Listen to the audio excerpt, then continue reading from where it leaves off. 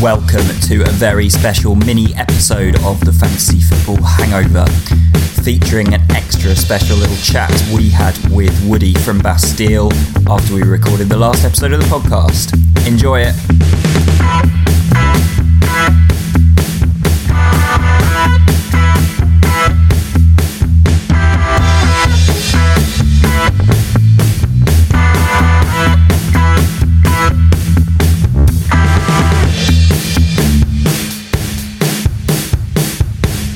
Right, well, Woody from Bastille, Chris Wood, not that one, he joined us on the podcast recently, and we thought we'd ask him a few extra questions from the bag of destiny. Yeah, stick your hand in, Woody. And I was told this is going to be a hat. Yeah, a fedora. Yeah, you could, if you had a small head, you could fit it on. You know, I have. Yeah, a child could put that on their head. Actually, newborn. I pulled out two, so left or right? Left. My left. Nice one. There you go. Also, I will go on record as saying I probably have the largest head in rock and roll. Do you? So, no hat would fit me. It's colossal. Big brain. Yeah. Right then. At your wake, as we all lovingly share stories of your wonderful life, what will those closest to you describe as your most annoying habit? That's a good question. Is that one of yours, Rob? That seems like a Rob question. That's good. It does feel like a Rob question. I like it. Just picture the scene, all the woods. Everyone's crying. Speaking of my large head, if I bang my head on something, I see red and I want to smash the fucking place up. To the point where, like, I've seen Kyle from the band. I've like banged my head like on the bunk in the bus, and he just legged it. Just preemptive fleet. Yeah. So I'd say, if I bash my head, I lose rage. Pure rage. That's an interesting. Yeah. Do you have any bad head injuries as a youngster? Not especially. I had concussion once on a slippery road. I was like 14. Yeah, that's about it. I don't know. Did boxing for a couple of years. But And it's only if you bash your head, if you bash your knee or something. Well, stub your that's toe. fine. It's more because I've got a lot of hair. So Right. I don't see it coming. It's more the surprise. Right, yeah. And it's generally anger at myself for being a complete bellend. Okay, yeah, I get that. Yeah, I know just what you mean. manifest It's it like outwards. reoccurring. Like, there's a door handle in our house that I always catch my elbow on, Yeah. and I've never moved it or just changed tear it off. it. Yeah, I hate it. Give in to the Door voices. handle. It's all the door handle's fault. Alright, next question. I'll go for the other one I pulled out. Another one of Rob's. Possibly. How do you know? Ooh, what's the best pre-match beer and why? I'm going to go off piste here. I'm going to say no beer. And I'll tell you why.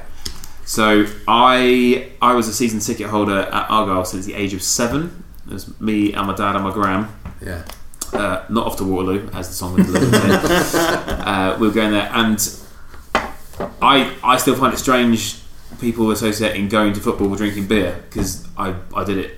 As in, I went to football since I was 7, and drinking beer when you're 7 is not something you often do. So for me, it's more the sort of, so like my dad, my uncle, cousins, my granddad, bless him, they all went to Argyle for like decades. So for me, it's more of like a family connection. So I've beer afterwards, perhaps if we win or we'll go out. But I generally don't associate the matchday experience with drinking at all. Like, I'm happy just have a cup of tea or whatever, which is Old school. maybe not a popular opinion. I don't know. Yeah, It's that's just, interesting. I've just never associated with drinking. Yeah, that's very interesting. Also, Argyle is miles from anywhere else, so there's a lot of miles in the car, so drinking's not ideal for that as well. And would you ever get a pre-match soft drink or any half-time snacks with the family at Argyle? Pasties, Of course, Come on. silly question. Come on, yeah, always a pasty.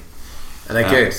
Yeah. Are they? So there's a lot of debate locally as to what's the best. The sort of big three would be your Ivor Juvenee's, your Warren's Bakery, or my favourite is the Oggy Oggy Pasty Shop.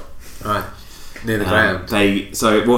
What is key to a good pasty is the swede to meat ratio. If you get that wrong, it's garbage. And oh god, where are we? We're in Florida. Was it Florida? Somewhere in like middle America, and there was like a pasty shop there, but they did like, there's a pasty in the loosest sense of the word, with like Italian sandwich filling in it. And one bite, I was offended and almost puked at the same time. It was disgusting. Yeah, worse than banging your head. Yeah. Pure It was rage. like a declaration of war, basically.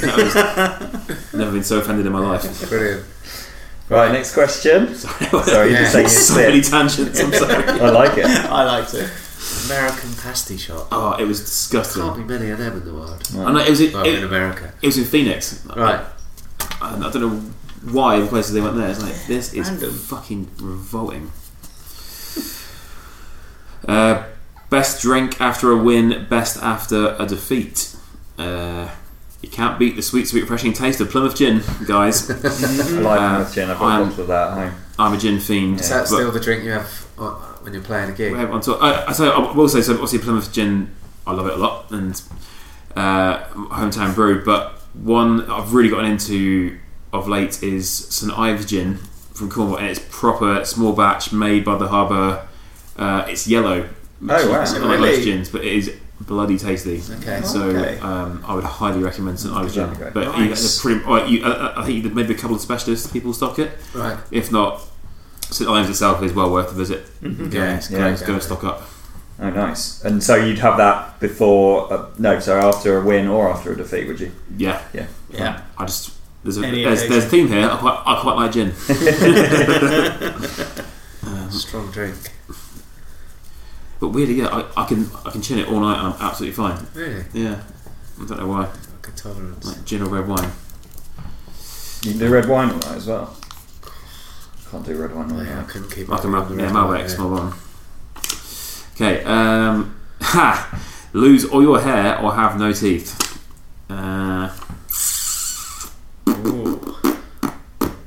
So I'm trying to picture you both ways now. If I'm staring, just excuse me. Get really gummy. Got a good hat collection. Yeah, well, that's the thing. I've got a massive head, so getting suitable hats can be problematic. Hats. Who was Geraldine or Bernadette or whoever it was that emailed in about downstairs? Oh, it was I don't think Bernadette, she wouldn't like it if She you lost all would your hair. not like it. Yeah, if you lost your hair as well as Dan bleaching his. I'll tell you what, I'm a fan. I'll do half and half. So I'll have half being one side, but then I'll have a full head of hair on the other half, and then do the full Bobby Charlton come over. Yeah. I think we take that for sure. That's a good And no compromise. one ever talks to me or come near me ever again. What is this terrifying human being? Yeah, I've got a good head of hair. It's L'Oreal or soap in general want to sponsor me. How you celebrate if Argyle get promoted? By never playing Exeter City ever again. Although, is there a scenario they both go up? They're behind, aren't they? They're fourth, yeah. Makes it super tense. West Country taking over League One. This is it. The Devon Expressway derby. That's the worst thing ever. That is better than the A23 derby, Yeah, isn't it's it? true. You know, that's Although Palace. I still enjoy that we, unless Truro City suddenly go on a massive run, we are still the most southerly team in the entire league. So Torquay and Exeter get it, you dirty northern bastards. That is good. That's very good. Ooh, what other podcasts are you listening to at the moment? I am obsessed with Under the Cosh podcast. Oh yeah. I listened to the Andy Johnson one today, and it's probably the only pod where I'm like genuinely belly laughing at some of if no one's come across it, it's Under the Cosh, but under is spelled UNDR, and it's some ex-journeyman footballers talking to other footballers, but it's the proper behind-the-scenes stories of like pre-season tours and holidays. But the Mark Crossley episode, we've talked about the Mark Crossley one. the Mark Crossley one, my god, just the Brian Clough stories and calling him shit house for no reason. And it's one of the few times I've been genuinely just like belly laughing and crying with laughter. It's Brilliant. unreal. Yeah, so I'm a big fan of that. Excellent. Yeah, it's good. And of course, the Fantasy Football Hangover. Of course. Goes without saying. Right, well, thanks again, Woody, and good luck over the next rest of the season. Please rate and review my daddy's podcast so he doesn't get cross.